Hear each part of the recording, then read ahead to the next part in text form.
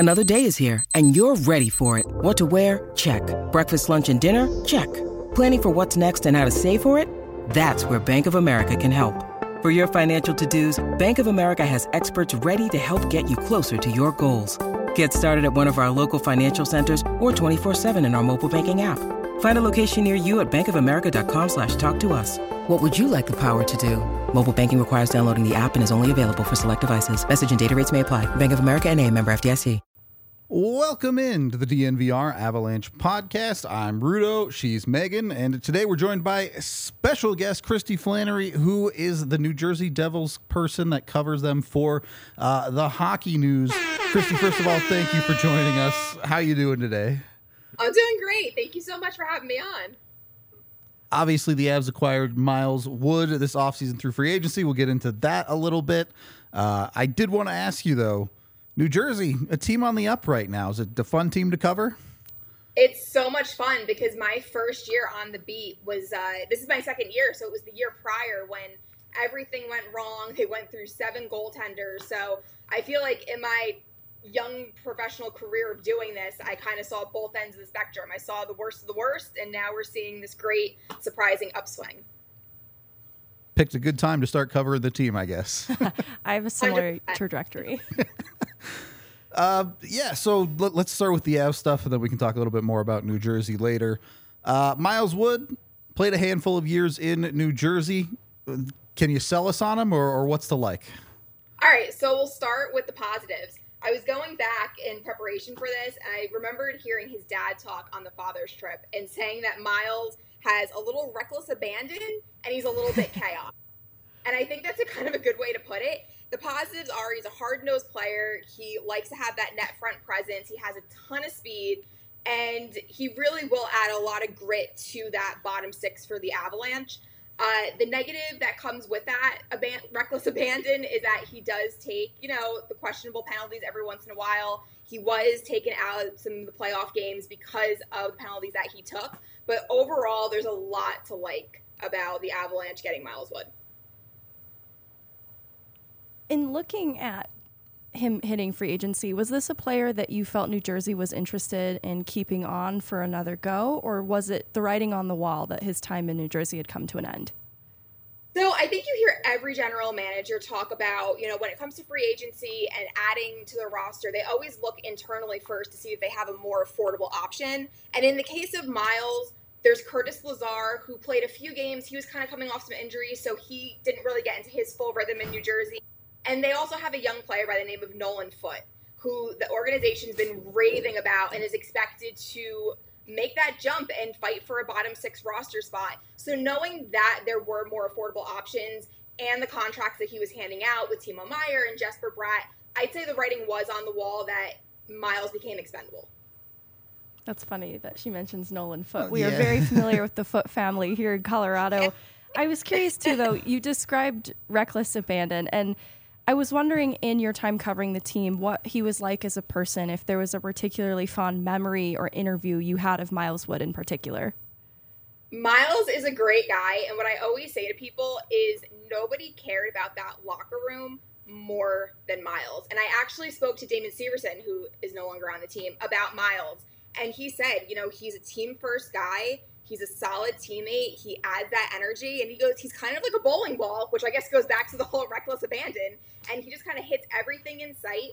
He's not going to be the most vocal guy in the locker room, but Damon said when he does speak up, he speaks up with a lot of passion, and he wants his message to be heard. And as far as interviews go, you can kind of expect a guy that's going to be honest. He's going to be sincere. He's always going to make time for the media. And my favorite memory was earlier this year, they had wooden sticks that they were practicing with, and Miles wanted to get a curve in the blade, and he got a blowtorch, and he ended up lighting the stick on fire, which is fantastic. That's amazing. That is incredible. He has a lot of, and I mean this in the best way, he has a lot of goofy energy. It's like very contagious. He has like a really good energy about him. Love it. It feels very Andre Burakovsky. It does, yeah. That was complimented so much by who Nathan MacKinnon is as a person. Like, I feel that that's the type of player that can absolutely fit in Colorado. Avs need some lightheartedness. Yeah, a little bit of goofy. A little bit, for sure. With Wood, obviously he's 27, 27 or 28, right? But not particularly young. Do you think there's any more upside to his game there, or is he pretty much established as who he is in the NHL? I think he's established, and I think what you see is what you get. I think that's how I would describe Miles, because he does have that scoring touch. I mean, I believe this season it was his second best career numbers, if I'm not mistaken. So he will contribute. But as far as looking at the trajectory, I think what you see is what you get. Fair enough. New Jersey definitely has evolved into a very fast-paced system. Miles certainly fits in that. He can fly up and down the ice. Yes, he can. Is there any hope for him as a potential penalty killer or anything like that? The Avs are kind of in need of one on that side of the ice. You know what? Why not? I don't know why he wouldn't be. Why not? Give him the right coach and, get him to do it. Because I think even in New Jersey, what you saw this year was you saw guys that were out on the penalty kill that you didn't really see, and they ended up doing a really good job, like a Nathan Bastian, like a Jesper Boquist. Dawson Mercer was on the penalty kill. So I would say new system, new team, if that's a need for the team.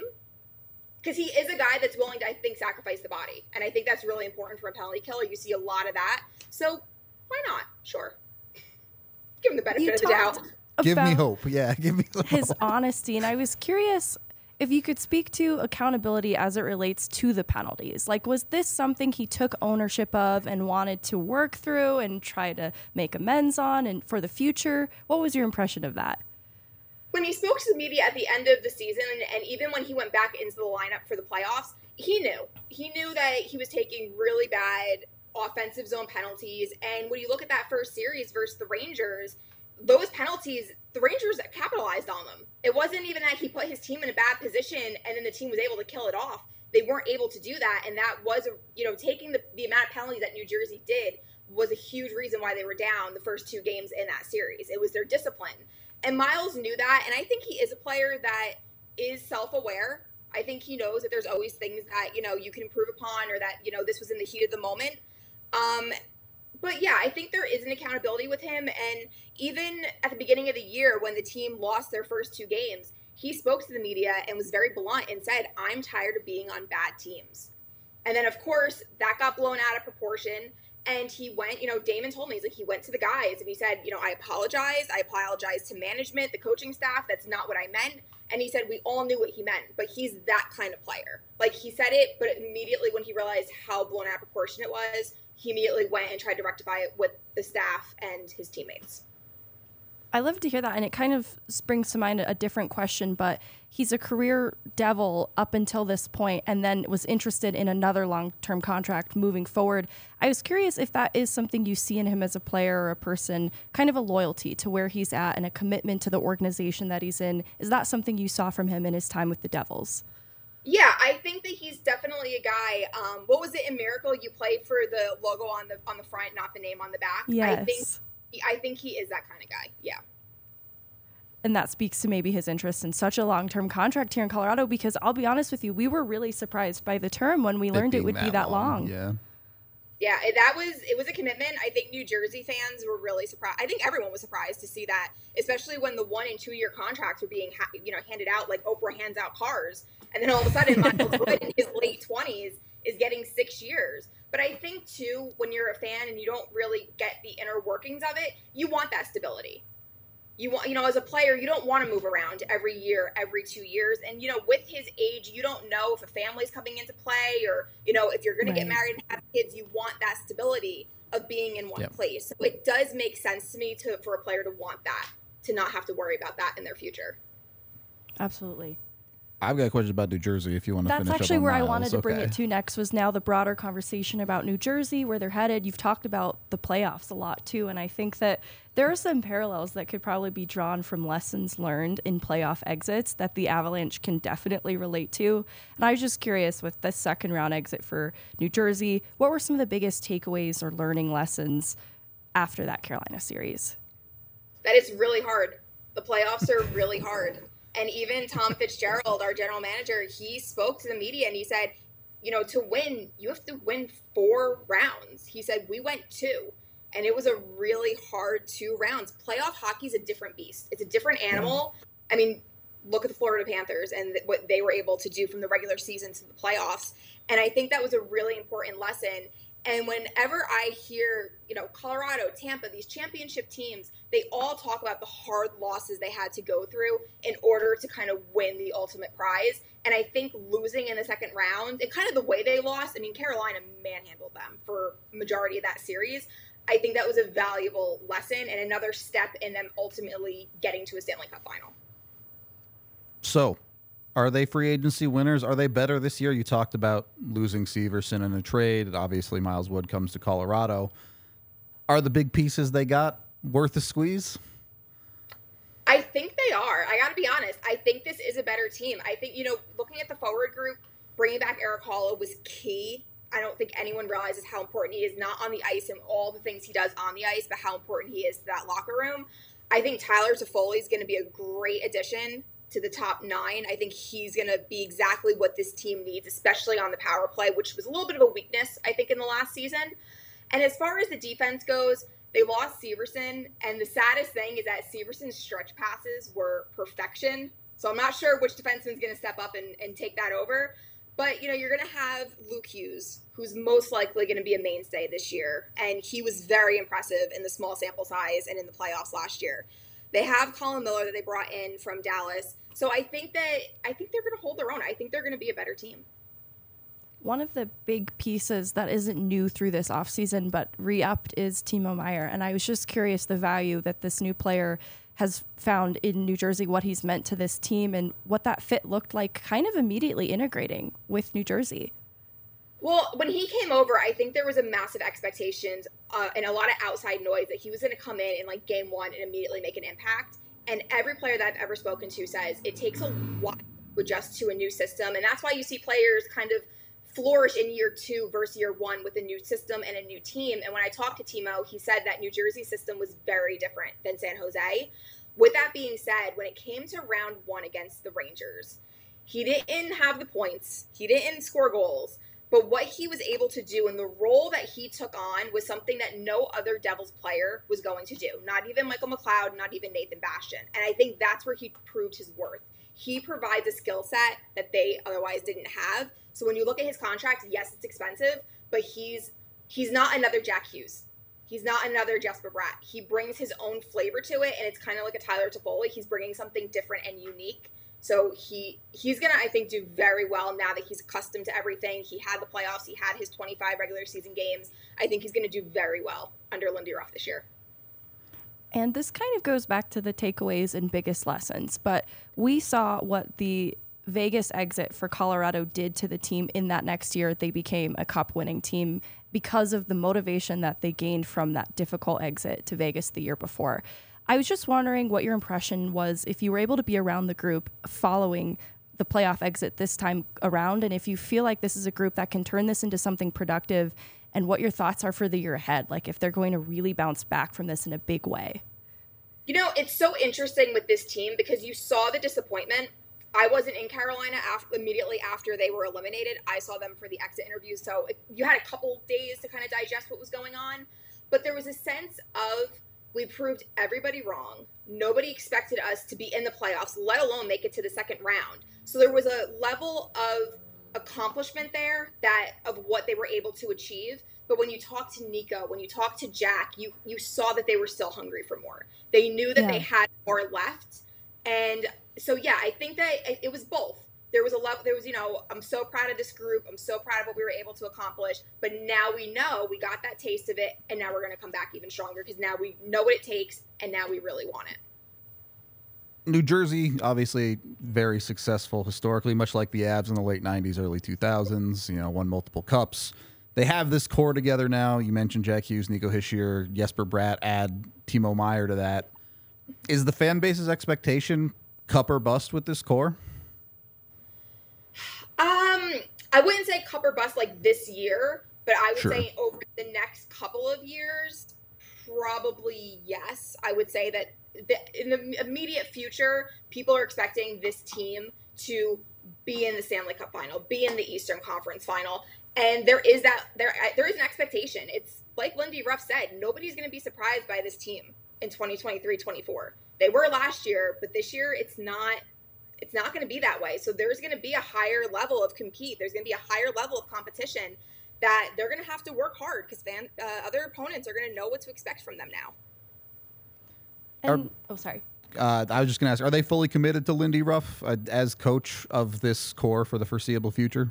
He is coming back for next year. The last time the media spoke to Fitzgerald, he did not say about term or anything like that with the contracts, but we do know that Lindy Ruff is coming back. And the core, this team loves him. They really do. Jack endorses him all the time. Nico, this is a young team that loves playing for Lindy Ruff. He was a Jack Adams finalist. How do you feel about the current roster construction? Is there any need that you would like to see the New Jersey Devils fill before the season begins? And was there anyone in particular that you had in mind, positionally or a player specifically? I was curious too, like a New Jersey native in Ross Colton, was that someone that was ever on New Jersey's radar that you would have hoped ended up there? Ross Colton was a name that people really wanted to see. I think that with New Jersey's right now, and this is why kind of Jesper Boquist became expendable, Miles Wood, Sharon Govich, they have a lot of the pieces in place right now. And even looking at the forward group, there's really 1 or 2 roster spots that you're going to have these kids come in at training camp to really battle for a spot. The defense is pretty much set. They have all their defensemen now. It's just a matter of the rotation and who's going to play when.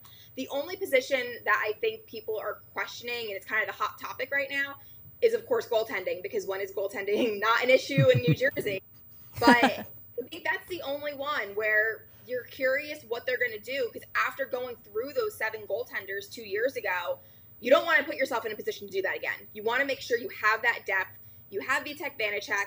You have Akira Schmid. Some people are saying, Akira is going to start out in the American Hockey League. They don't want to rush him to the NHL, which would leave who as a backup for Akira, because Mackenzie Blackwood is now in San Jose, and Nico Dawes, who was their main netminder in the American Hockey League, had hip surgery, and he's expected to be out until November, December. So that is kind of the next question mark that nobody really knows. And, even Fitzgerald said it's something that we talk about every day, internally, and we have to see if it's worth us making a move. All right, Pavel Francouz for Jesper Bratt, if we have to do it. Oh my gosh, if we have to do it. That's actually a tough for both sides, I think, to part ways with. It's not tough for me. I do for it. For Colorado, just the affection they have for Pavel Francouz. Are you in on the Connor Hellebuck sweepstakes? Would you like to see New Jersey take a big swing there? I'm going to say no, just based on his age and his term. He's a very good goaltender, and he would absolutely make this team better. I wrote about this, actually, I think a month ago. The upside is he would solidify this current roster as Stanley Cup contenders, even though they're already a favorite for next year. That would solidify it. And as far as his play, he would make the team better. But with him, is the juice worth the squeeze? And in this case, I'm going to say no. I always liked UC Saros from Nashville. I've liked him for a couple of years now. I know he's a smaller goaltender, but I'm a big fan of his. I think he's really, really good. I think that's a great take, because with what Nashville has done this offseason, they have moved players I didn't think they were prepared to move on from. I think Saros wouldn't be out of the question for a player that could be moved. They're really cleaning house and changing the entirety of the core that's been there. And they've got Askarov waiting, right? So right. So that was a name I heard that was shopped around. But if they're confident in Askarov and want to move on from Saros, that would be such a great landing spot for him. I only have one question left, and it's not hockey related. Okay, So. I wanted to know a little bit about some of the departures from New Jersey this offseason. You've mentioned Severson, Wood, Graves. I was just curious, of these losses, what might leave the biggest hole to fill, or shoes to fill, if you will? Devils fans are going to disagree with me, but I'm gonna say Damon Severson. He got a lot of slack. He was kind of the whipping boy in the Devils fan base, but I think that now that he's gone, you're gonna realize all the little details that he did right, because he was a player where he made those beautiful stretch passes. He was more than not a very solid defenseman, but like any other player, you have those moments, you make those boneheaded mistakes, and for some reason with him specifically, it was intensified. He could have 25 games where he was just consistent and under the radar, and then there was one bad pass or one blind pass that led to a goal against, and everyone hated him and wanted him traded. I think that now that he's gone, people are going to realize like everything that he did in a positive way for this team. You have Ryan Graves, you have the block shots and things like that, but you have Kevin Ball. You don't know what he's going to do. He has the same size. Brendan Smith, whenever he plays, he has, he blocks shots. So yeah, I'm going to say Damon. It feels like Sam Girard. Yeah. For Colorado. He's a scapegoat for a lot of mistakes that get made, but I think that would be a tough one to see go. Definitely would hurt. Okay, I guess two more things from me. One, we ask everyone who comes on the show for their bad food take, which is generally a food that's weird they like. For example, I like mayonnaise on burritos, which is way out there, I know. Someone came on the show, they like mustard on pizza. I feel like Alex Newhook, wasn't it just ketchup? Like, I just like ketchup. Yeah, he's like, I put ketchup on anything. So any weird food you like, yeah. See, I would be the opposite. It would be food that I don't like that everyone else loves. Fair enough. Weird things I do. I actually love ranch. I'll dip like plain Ruffles potato chips. I'll dip it in ranch. I don't know if that's weird or not. I know some people think it's really weird. I'll count it. Okay, thank you. And then this is the more that I get hate for. I don't like bacon, and I'm from New Jersey, and I don't eat pizza, and I don't eat bagels. No pizza or bagels. That is surprising. Wow. We have a couple of people from New Jersey that work here too, and I don't know if they'd go approve. I don't like bacon. I order BLTs and then I'll say no bacon. So I just have lettuce, avocado, and tomato with mayo on bread, basically, because I don't like bacon. All right. I know. I think that definitely counts. No, that counts. And then lastly, if you want to tell everyone in our chat where they can find you and all your stuff. Oh, okay, great. So I am the site editor for the Devils site for the Hockey News. So that is all me. Everything. There's usually an article, 2, maybe 3 up a day, depending on what's going on with the team. You can follow me on Twitter at @instilettos_NHL. And I also am on Instagram, and I'm trying to get onto TikTok, but honestly, I'm a little too old for that app. I would love to see the TikToks. I think I endorse this, and I think you should try.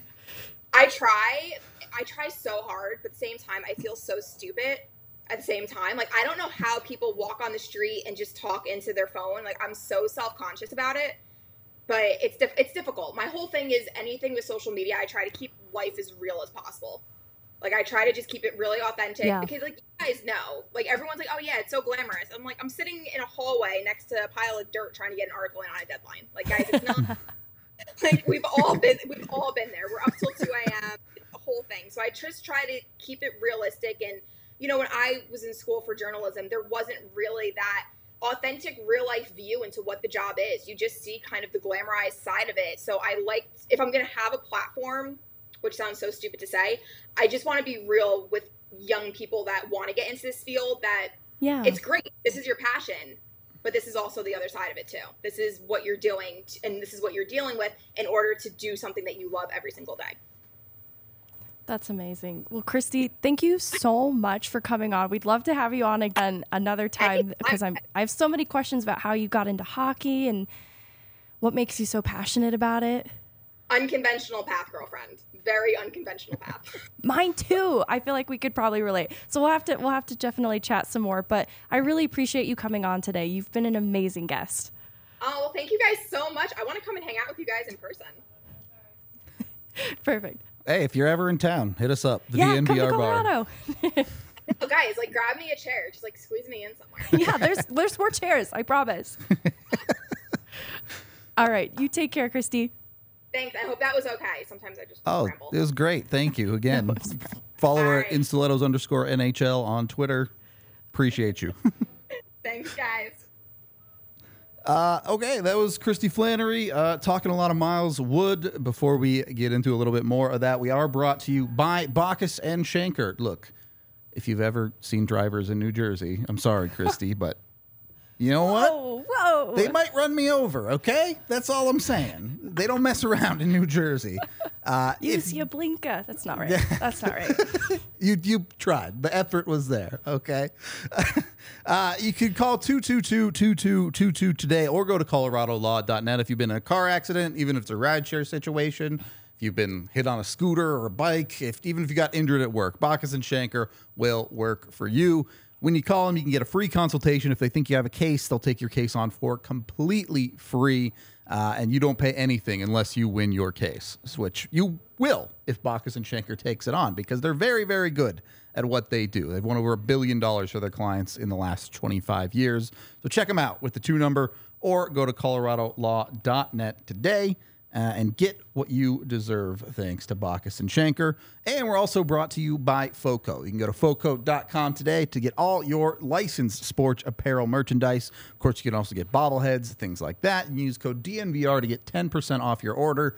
Obviously, all the Nuggets championship stuff is the hot ticket right now, but who knows? Maybe there'll be a Miles Wood bobblehead on there someday soon. Lighting a stick on fire. Yeah, perfect. Sold. He's got a blowtorch and a wooden stick. FOCO, hire us. We got you. All right. We got bobblehead ideas out here. Again, FOCO.com. All Colorado teams, all teams across the country, to be honest with you, they've got merch for. So go check them out. Go get their merch. Go get their bobbleheads. We've got them all over the set. You guys probably can see. Second period of the DNVR Avalanche podcast here. Look, I figured it was a great time to talk about Miles Wood because if you don't know, in England right now, there's a festival called the Goodwood Festival of Speed. So it just fits Miles Wood perfectly. A lot of interesting info there. I think we kind of already knew Miles Wood was a guy who was going to go on the ice and fly around, but as so often seems the case, the Avs targeting good locker room people. Yeah. And knowing that they've had their sights set on Miles Wood for a while, I have to imagine this is sort of a quality that's been known about him. Yeah. And I'm really curious to learn a little bit more about how long the Avs have had him on their radar. Kristy actually asked me before we went on if I knew the answer to that, and I don't know how long they'd been seeking him out, but we know that this is a team that has passed on players that don't culturally fit, players that have been highly coveted around trade deadline and then free agency. And so that is something I'm really excited to learn more about because it's something I've heard about Ryan Johansson too. Yeah. Great cultural fit, great guy in the room. And it feels like they really hit on this in the off season here. Yeah, it's part of the culture the Avs have built in general, right, is targeting guys like this, and there being a certain level of expectation of, I don't want to say like personal responsibility necessarily, but belief in that locker room culture for sure. With Wood, I think, the big question, you brought it up, remains the penalties. I struggle with it because I think I even saw chat talking about it. Sounds like everything else Miles Wood does, Jared Bednar is going to love, but and it's the kind of thing that, like, it's no small thing in Bednar's eyes, too. This is one of the greater offenses that will get you into limited some trouble, ice time. For sure. Yep. And I'm so curious about that because we saw even with Andrew Cogliano, who I don't think was even the worst offender that we've ever seen, but it took some was bad ones, a part of his storyline in this last season. And he's brought back on, I think, because they're willing to see past some of this, because I don't think it's an ordinary quality in his game. This is, by all accounts, an ordinary quality in Miles Wood's game, and that is cause for concern as a result. And with Cogliano, I feel like he just kind of needs to reset what was going on there. But with Wood, I'm a little unsure of the changeability of it all. How much can he reduce that? Yeah. Exactly. How much can he take ownership of that side of his game and clean it up? Because at this point, like Kristy mentioned, he's pretty established in his identity as a player. It is hard to rewire that part of things when I imagine the part of his game that we're going to love is the gritty edginess. Yeah. But that's also the part that's pushing the envelope and likely taking these penalties. And so reining that in is going to be a really difficult task, but probably a necessary one if he wants to see any time on special teams, if he wants to see, the line that he's even utilized on consistently, that third line. I could see him being bumped to the fourth if he's not acting right. It's a much smaller scale version, I think, of what the Avs kind of dealt with Nazem Kadri. Kadri, obviously, when he would blow up, he would blow up a little bit bigger, see the red mist, end up getting himself suspended. It was a little more serious with him. But I think as Kadri's time went across Colorado, especially after the playoff suspension, he kind of started doing a better job of finding that line. I agree. And no one's going to ask Miles Wood to be perfect. Like, some penalties is a reasonable expectation, but he's got to be able to, over time, look, he's got a 6-year deal. He's not going anywhere. Hopefully by the second or third year of that deal, he's found that line a little bit more of not taking the wildly unnecessary ones 200 feet from your net.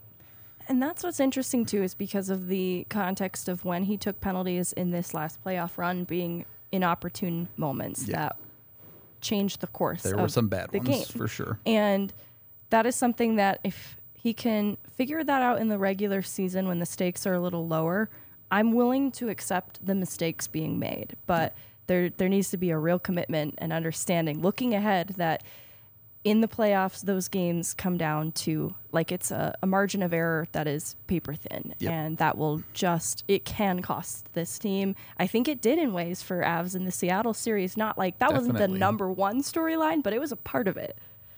Yeah, I mean, again, kind of a larger scale, right? One dumb thing from Cale Makar, he misses a game, the Avs lose that game. Is that the difference in the series? Maybe. Their terrible power play didn't help either, but... Anyway, with Wood, I do think it is somewhat important for a guy who projects on the Avs third line to find other ways to be in the lineup than at 5-on-5. That's why I asked about the potential penalty kill. Maybe there's a world where he is a guy that you send to be a bowling ball on the power play, somewhere on special teams. Where are you at? Do you think it's realistic he gets special teams time this year, or is that more of a we'll see down the line? I think they'll audition him on the penalty kill. Okay.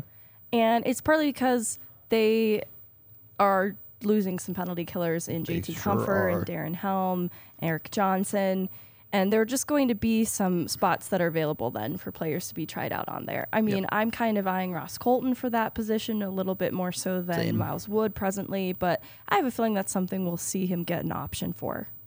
Yeah, it's just so hard to be in the bottom six in the NHL without most of them penalty kill. There are some that power play, but 100%. It's the difference between playing 10 minutes a night and 14 minutes a night oftentimes, so...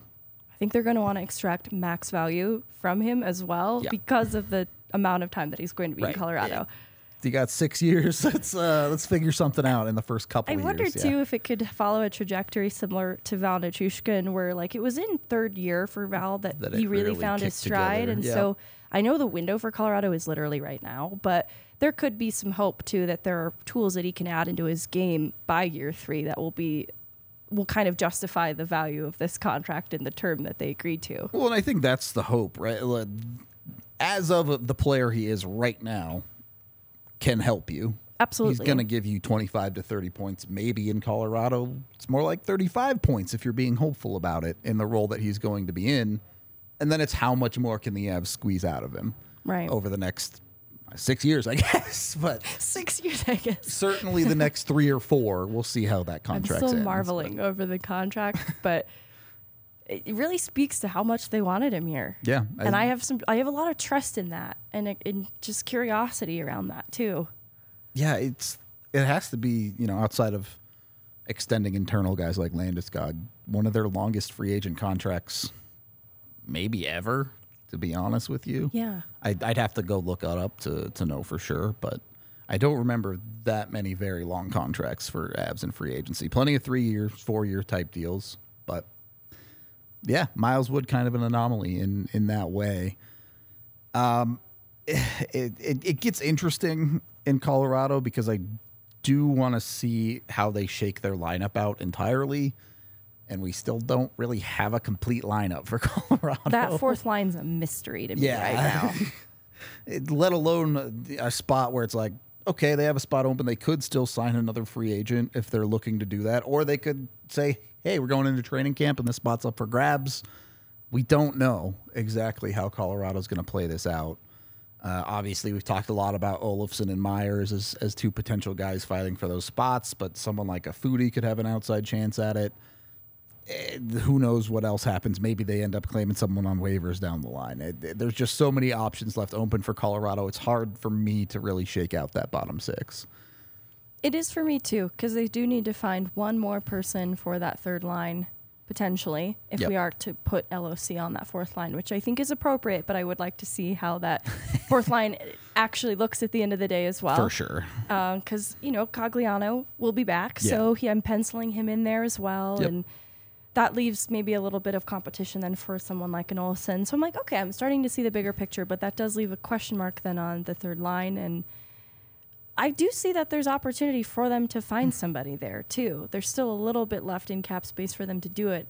And like they did with Evan Rodriguez, I could see them waiting a little bit closer to see who's still available and excited to come to the destination that is in a window to compete for a Stanley Cup right now. That's pretty enticing for free agents that might still be made available closer to the start of camp. Yeah, it is. Kovalenko. Look, I'm on the Kovalenko hype train, believe me, but you can't just leave that spot open until March. No, exactly. Like, that's a springtime Yeah.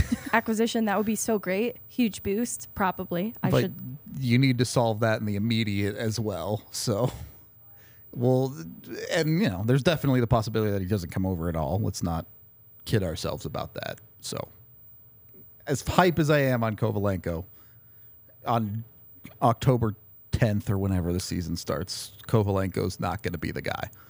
So, we'll see on that. On that note, we are brought to you by Illegal Pete's. You can get yourself some amazing burritos at 11 different locations here in Colorado. They have the longest happy hour around from 3 to 8 p.m. where you can go in, you can get yourself delicious.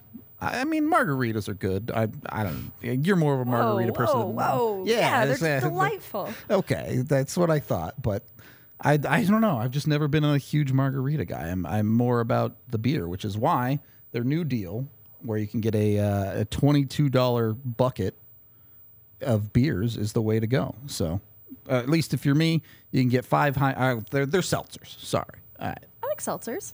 High Noons. Get a bucket of them for just $22. It's the way to go. I didn't think I would like seltzers years ago, and then I started drinking them, and I'm like, oh, I love these. I didn't know you loved seltzers. Yeah, they're amazing. I could drink them all day, which is probably a problem. It's a slippery slope. Yeah. Either way, you can get your High Noons at Illegal Pete's during happy hour. You can follow them at Illegal Pete's on Instagram to stay updated for all of their big events and deals happening this summer. Again, 11 different locations here in Colorado. Check them out today. And last but certainly not least, brought to you by the fantastic folks over at Shady Rays. Don't have the sunglasses to put on today like yesterday. Oh, I actually Oh, you do? Let's Give me go. just 1 second. We've got the Shady Rays in the house. You can get yours at shadyrays.com, and when you use the code DNVR, you get 50% off when you order 2 pairs of sunglasses or more. So get it in on it, get your glasses, tons of different designs and styles. The best part is their replacement policy. First 30 days, you break them, you lose them, or you just don't like them.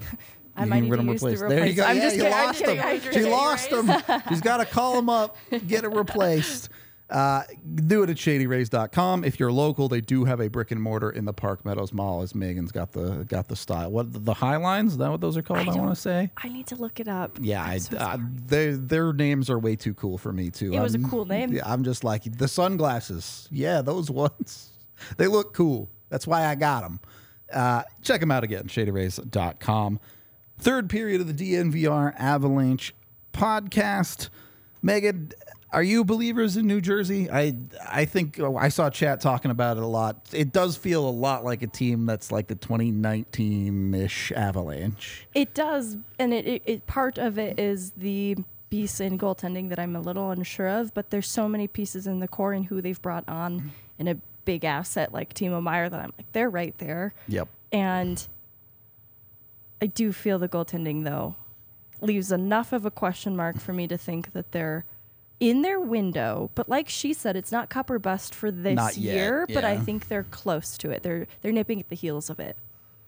It's, hey, they say that last hub's the hardest one to get over, so. I think the Avs know that all too well.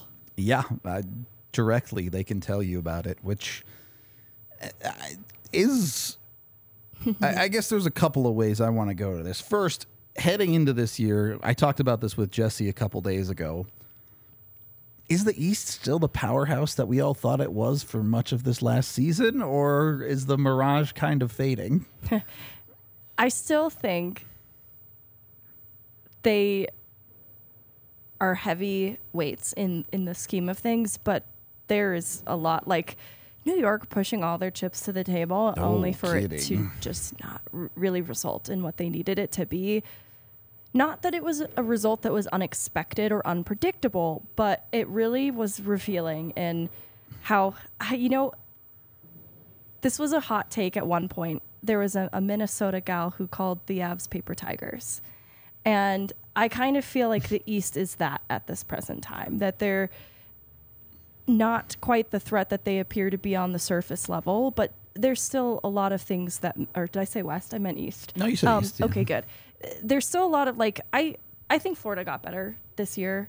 And I think that Boston's still going to be a problem, but maybe not to the same extent as they were last year. There was just something about that doesn't feel quite sustainable or repeatable. And then New Jersey being another part of that I think is still in their window, just building up towards the peak of all of it. That I still think that there are components in the East that are competitive, but I just don't know if it was quite what it seemed after the deadline when there were teams that were just loaded up with talent. It's interesting because I don't think there are a lot of teams in the East or really in the league that are in the position that New Jersey's in, where they're on the upswing and building up. A couple of years ago, it felt like New York was maybe there, and then they lost their minds and went all in for 2 years in a row and kind of used all their assets. And now it's like, okay, where are they really? Where do they go from here? You mentioned Boston. You're right. They'll probably be a good team, but they're very much a team that's scrapping together pieces at the very, very end of their window instead of just coming into it. That's a good point.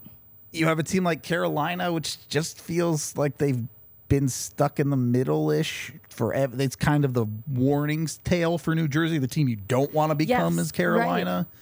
So I really don't know what to make out of a lot of the East. I love the Buffalo call out in the chat, though. I think most of the consensus around here has been that they're much improved and going to be a team to keep an eye on.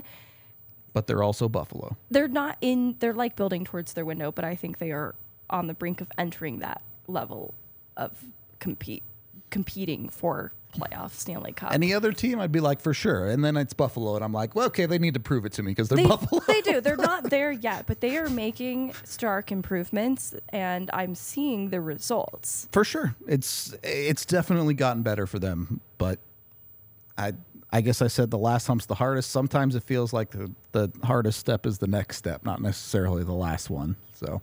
and unlike a Boston, I think they're a bit younger in terms of what they're building. For sure. That their timeline is actually more appropriate. I would agree with what they're building towards. Definitely. I don't want to call it more tempered, but more realistic, maybe. Yes. Yeah. So we'll see where the East is at. I mean, if the curses hold true, it should be Boston's year, right? Because they won the President's Trophy. That's a great point. We'll have to see if the curse is real or not. But on the Western side, we've talked a lot about it. I think everyone really liked Dallas's offseason. Is it just them in Vegas, or they have some main competition in the West?